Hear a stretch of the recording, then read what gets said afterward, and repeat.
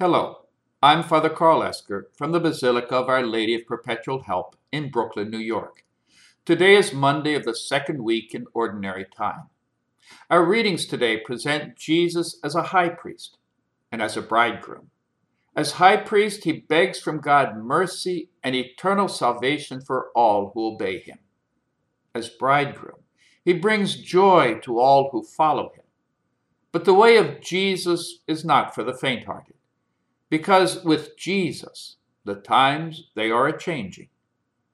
In the gospel, Jesus is challenged because his disciples do not fast like the disciples of the Pharisees or those of John the Baptist. Jesus responds with another question. How can the guests at a wedding feast fast? For the Pharisees and John the Baptist, fasting was a powerful prayer asking God to establish his kingdom on earth. Using the image of a wedding, Jesus is telling them that the kingdom of God is already present where Jesus is present. They should only fast when he is not present.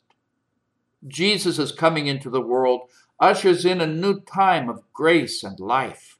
The old ways of thinking and the old ways of doing things must change. He uses two parables to tell them that the new ways will not always fit comfortably with the old. New wine must be kept in new wineskins.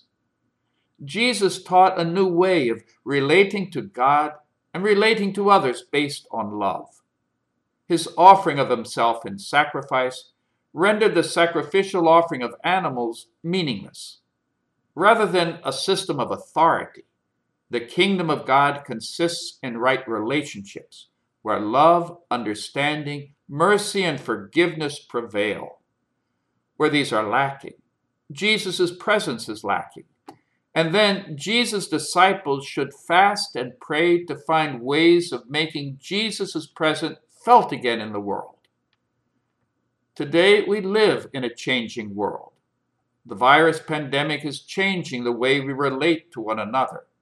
And while some are discovering new ways to communicate and stay in contact, others are insisting on maintaining their customary way of doing things. And the recent political violence is the stark result of years of demonizing those who think or look or speak differently from oneself. Against the virus, we have hope in the vaccines that are already being distributed. But Pope Francis warns us that there is an even greater need for a vaccine against indifference and rejection. Each one of us needs to allow the love, understanding, mercy, and forgiveness of Jesus Christ to penetrate not just our arms, but our hearts.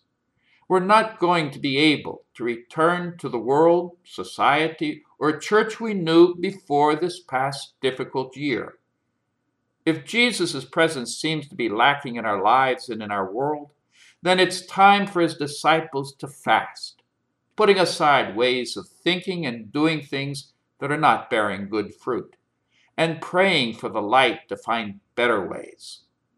In spite of so many examples of violence and intolerance, we still see tremendous examples of sacrifice and self-giving in those attending the victims of the pandemic. It's time to stop admiring them. Let us bring that spirit into our own dealings with one another, so that the light and life of Christ can bring joy to our world. May God bless you.